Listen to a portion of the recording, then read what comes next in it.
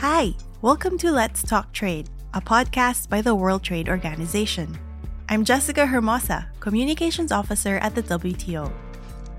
This season, we will take you on a trip along global supply chains. They say a good supply chain is one you never talk about because it just works. But the past few years, during the pandemic, it's become a household phrase. I'm sure you have your own story to tell about not being able to get the stuff you want on time or at all. This podcast will go beyond empty store shelves by tracing the journey of merchandise from factories to ports to buyers and all the links in between, as told by people on the front line. You will hear about the mysteries of supply and demand, the story of huge container ships, the view from developing countries, and how trade policy can help. Get ready for an interesting ride.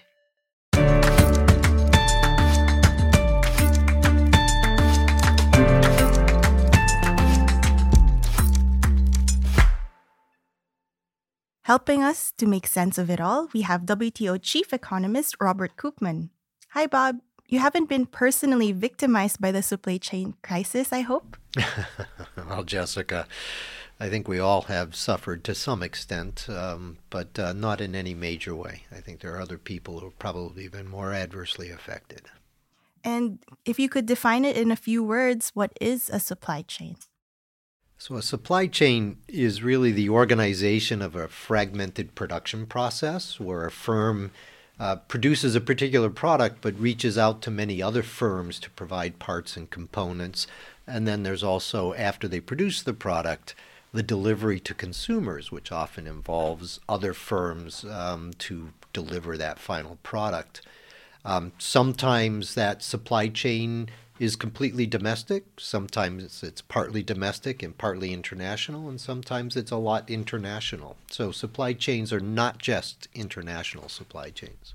And suddenly it's come into everyday lexicon. Everyone's now talking about supply chains. How bad or what was the scale of the supply chain crisis? Well, I think it's important to understand that part of the challenge in the supply chain crisis is the fact that we had highly stimulated demand.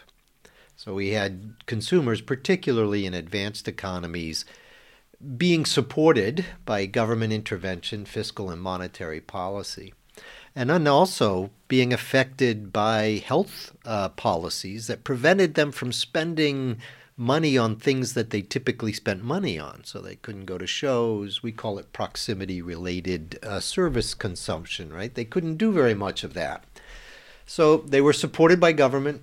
They had extra money because they weren't spending it on some other things. And it turns out that tradable goods were the kinds of things that they really wanted. So they started shifting their expenditures towards tradable goods. At the same time, we had some supply chain disruptions. In fact, I tend to shy away from crisis generally. Okay.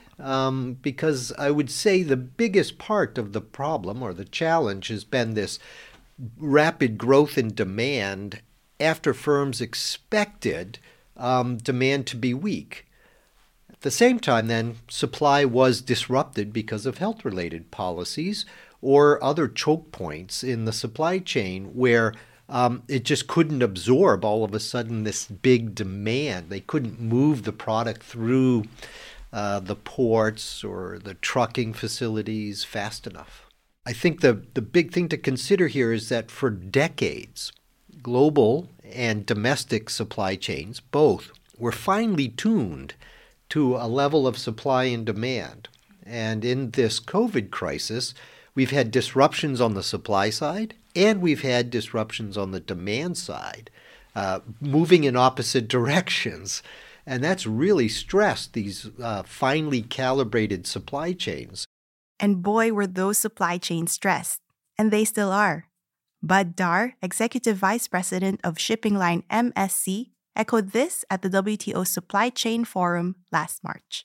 I think we all were prepared to really be going into a deep global recession which really never happened. And in fact, kind of the opposite happened with demand for hard consumer goods as opposed to money that people were probably spending on services and discretionary things that were not hard goods prior to the pandemic. So we've learned a lot, and these have been a series of shocks, and we may not be done yet. I mean, I can't say what the ultimate impact on the oil markets may be. And of course, energy is a substantial component of our operating costs, and that gets ultimately reflected in the marketplace, as well as what will the overall global economic effects be of a protracted conflict in Ukraine and the sanctions that may go with that, or just general nervousness in the equity markets. I mean, I can't say for sure.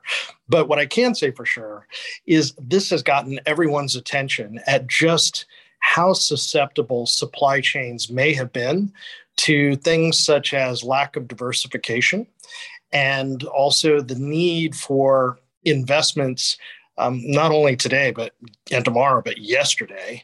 It's a very, very important point. Everybody expected a significant negative effect on GDP and therefore demand when the pandemic hit. I think what surprised many of us was that governments actually learned from the great financial crisis. That would be 2008. And they really did take strong, aggressive, proactive fiscal and monetary responses to sustain demand. And then you had this compositional shift where consumers, because of the health policies, couldn't spend on these proximity-related services. And they ended up, for various reasons, shifting to tradable goods. Which then stressed supply chains. But you had supply chain companies, you had automobile companies expecting a big downturn and canceling orders for semiconductor chips. Then all of a sudden they realize, wait a second, consumers still have money to spend and they're buying cars, but we've canceled our orders. Meanwhile, semiconductor chip manufacturers are now selling to computer manufacturers and others the limited supply of semiconductor chips that they have. And so that big compositional shift is not something that any supply chain can easily adapt to. And I think that's important. We don't want to overplan this. You don't necessarily know what's going to happen, but you need flexibility and resilience built in to some extent. And we've learned lessons of where we can improve and build more resilience and flexibility and connectivity. Is it fair to say that supply chains and value chains have gotten more complex because of globalization? And is this a problem for us? They've gotten more complex. I don't think there's any doubt about that. They've gotten more complex because the rule book has created a great deal of stability over the past few decades, and it's allowed firms to basically say, hey, this is the most efficient place to produce this, and this other place is the most efficient place to produce this particular part and component. I can then bring them together and produce a high-quality product at low price. This increased certainty that we saw based on WTO rules and many other agreements out there and ICT, information communications technology, allowed firms to fragment their supply chains perhaps obviously more than they otherwise would have. Now with these increasing disruptions, whether it's from health policies or it's been, there's been trade conflicts, trade wars, and increasingly concerns around climate change, I think firms are going to be sitting there thinking and evaluating how can we reduce the possibility of a shock, uncertainties in our supply chains, and maybe diversify our supply chains and simplify our supply chains so that might make them more resilient. Notice I said diversify. I didn't say consolidate on, reshoring. And many firms are sitting there thinking about this. Essentially, it's a risk versus efficiency trade-off that they're facing. And they're thinking more about risk than they did for the previous, say, 20 years. Right. Digging deeper, you've also traced supply chain shifts to the time before the pandemic, particularly involving China. Can you tell us more? Yeah, so supply chains are fairly organic and they respond to many different forces. And one of the forces that we were observing well before the pandemic were rising wages in China. Those wages were rising because productivity was rising and workers were getting paid more because they were more productive. As that started to happen, many firms, both domestic Chinese firms as well as foreign firms investing in China, started to realize that it was to their benefit to reduce costs, to have outward FDI from China towards other countries.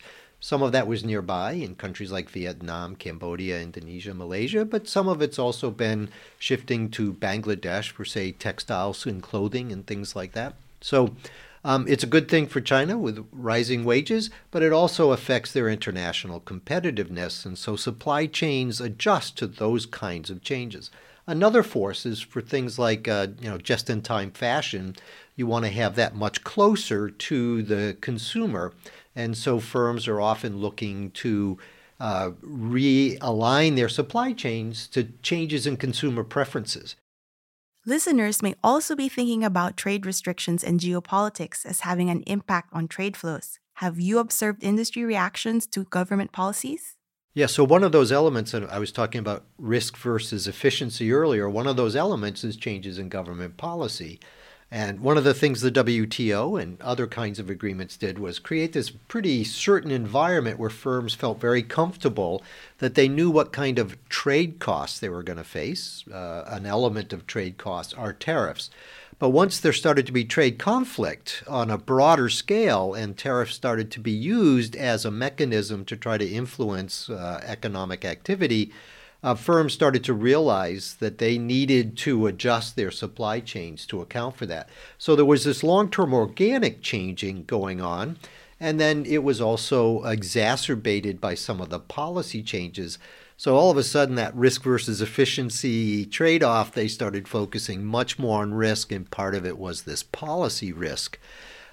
What's kind of interesting is you don't see much reshoring as a result of that. Okay, what we've seen is this reorganization, reglobalization, as firms reorganize their supply chains to try to avoid the political policy risk, as well as risks from things like port congestion or adverse weather effects and health. So there's lots of forces that are at play here. It's not just one force that simply describes what we see going on.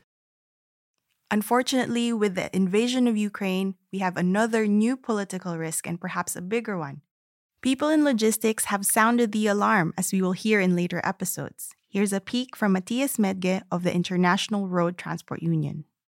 So obviously the Ukraine crisis will overtake or has overtaken COVID already as the biggest threat to global supply chains and certain products. You can see that already, the discussion on the grain and how the prices go up, but more prominently, what happens at the filling station. So obviously we're very, very fuel dependent. And that means citizens and businesses are also dependent on how we do things, because if we pay more, everyone else will have to pay more in the end. What has been the WTO analysis on the impact of this war?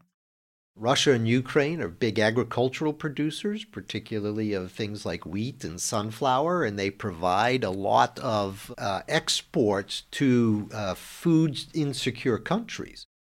So that's very concerning to us that the exports of critical food products are going to be disrupted. So they account for about 25% of global wheat trade. Now, what's interesting here is that the disruption of that 25% of global wheat trade, it's actually less than 1% of global wheat supplies. So it means that there are opportunities to try to find other suppliers, by having open trade. But we still worry about that immediate disruption because it's often hard to just go out the next day and find another supplier. and it's impacting world prices for these products. And many of those food insecure countries don't have big budgets, and their consumers don't have big budgets to be able to absorb them. So you need to be thinking about the trade aspect, but you also need to be thinking about the domestic aspect and how can we help our food insecure consumers be able to deal with this disruption.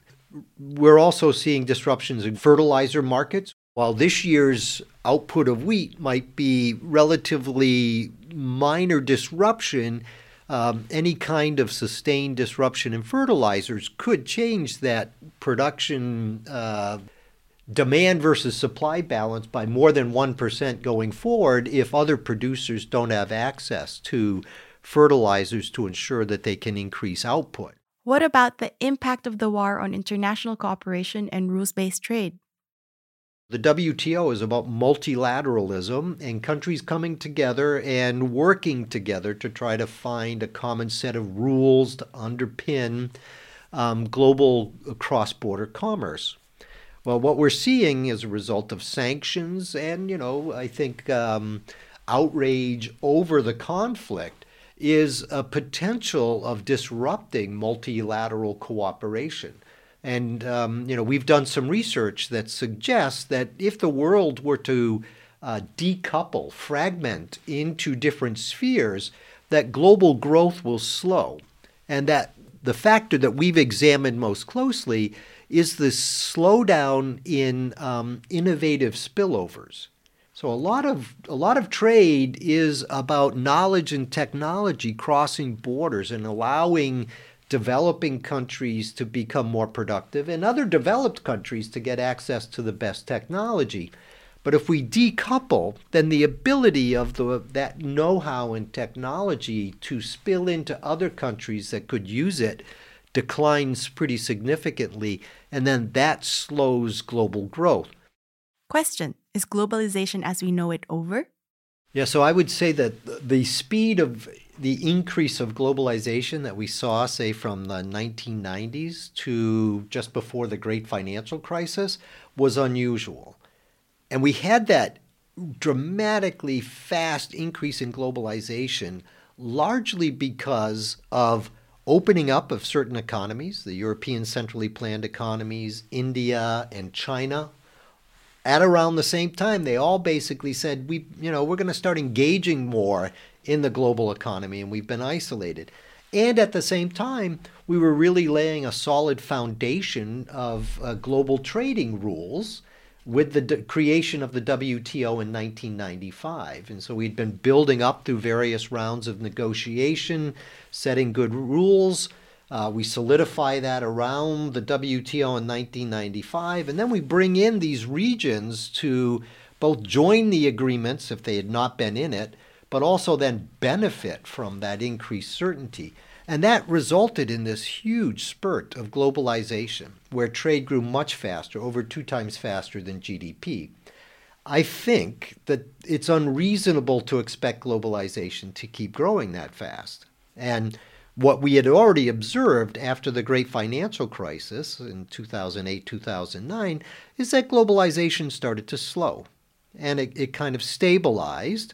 And then it's been subject to these shocks, trade wars, COVID, those kinds of things, and now the Russian war in Ukraine.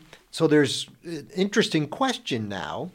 Will globalization continue at a slower rate than what we saw before, because what we saw before was not sustainable, or will it actually decline? And this is a key question for us at the WTO, for my economists in particular.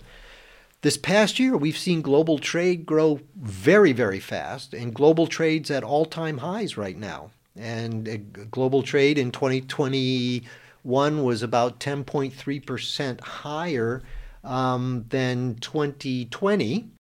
And as I said, it reached all-time highs. And this is, by the way, one of the reasons I have this issue with people calling it a supply chain crisis, because we're moving lots of product. Global trade is really moving a lot, but people want it to move even more than what it could. And that gets to be a challenge. But in the long term, I do think the underlying forces of globalization, this pursuit of efficiency, the spillover effects, they're pretty important. They're not going to go away. It's David Ricardo's comparative advantage. That underlying force isn't going to go away. So it may slow it a bit, but I don't think you'll see a long-term retreat.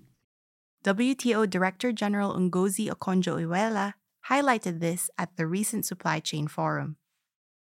This is no case to a retreat from trade.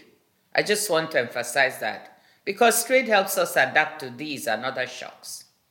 Deeper, more diversified international markets remain our best bet for supply resilience. It is clear that equipping our supply chain infrastructure to cope better with sudden changes demands action and investment, both public and private. But the question I want to put to you is what more we can do, what more can we do to address supply chain choke points by fostering diversification? Bringing more countries into international production networks, what I would like to call re-globalization, would be a win for supply resilience and for development. Dr. Ngozi is, I think, making a very important point that if we were to retreat from globalization, we're going to not necessarily address our problems and challenges around resilience in supply chains, because there are just as many domestic shocks as there are international shocks that can adversely affect your supply chains. So, for instance, the picture of the Ever Given in the Suez Canal was an illustration of what can cause global supply chain problems. But then you have hurricanes that can disrupt factory production. You can have winter storms that shut down energy production. You can have fires in semiconductor plants that shut down the production of semiconductors. So you have to look at resilience more broadly. From a WTO perspective, if you want to diversify supply chains, it's very useful to think about that and to incorporate other countries that have the capabilities and the incentives to provide you with that more diverse supply sources, and make sure that they get to benefit from globalization and supply chain resilience going forward. But if you just focus on we're going to be more secure if we bring all these supply chains home, you're going to find that your domestic disruptions are just as much of a problem as international disruptions. So let's try to do this in a way that ensures that all people on the globe can benefit from globalization. Thank you, Bob.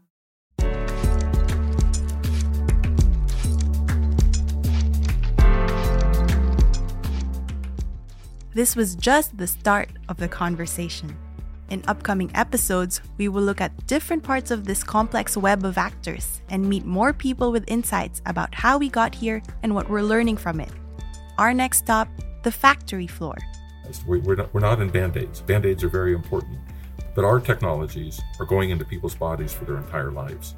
We had to build our own dormitories. At one point, we were actually housing 2,000 employees inside our factory. The order books are full, but the question is, will we be able to get all the components and to run all the factories under full load? Thanks for listening, and until next time.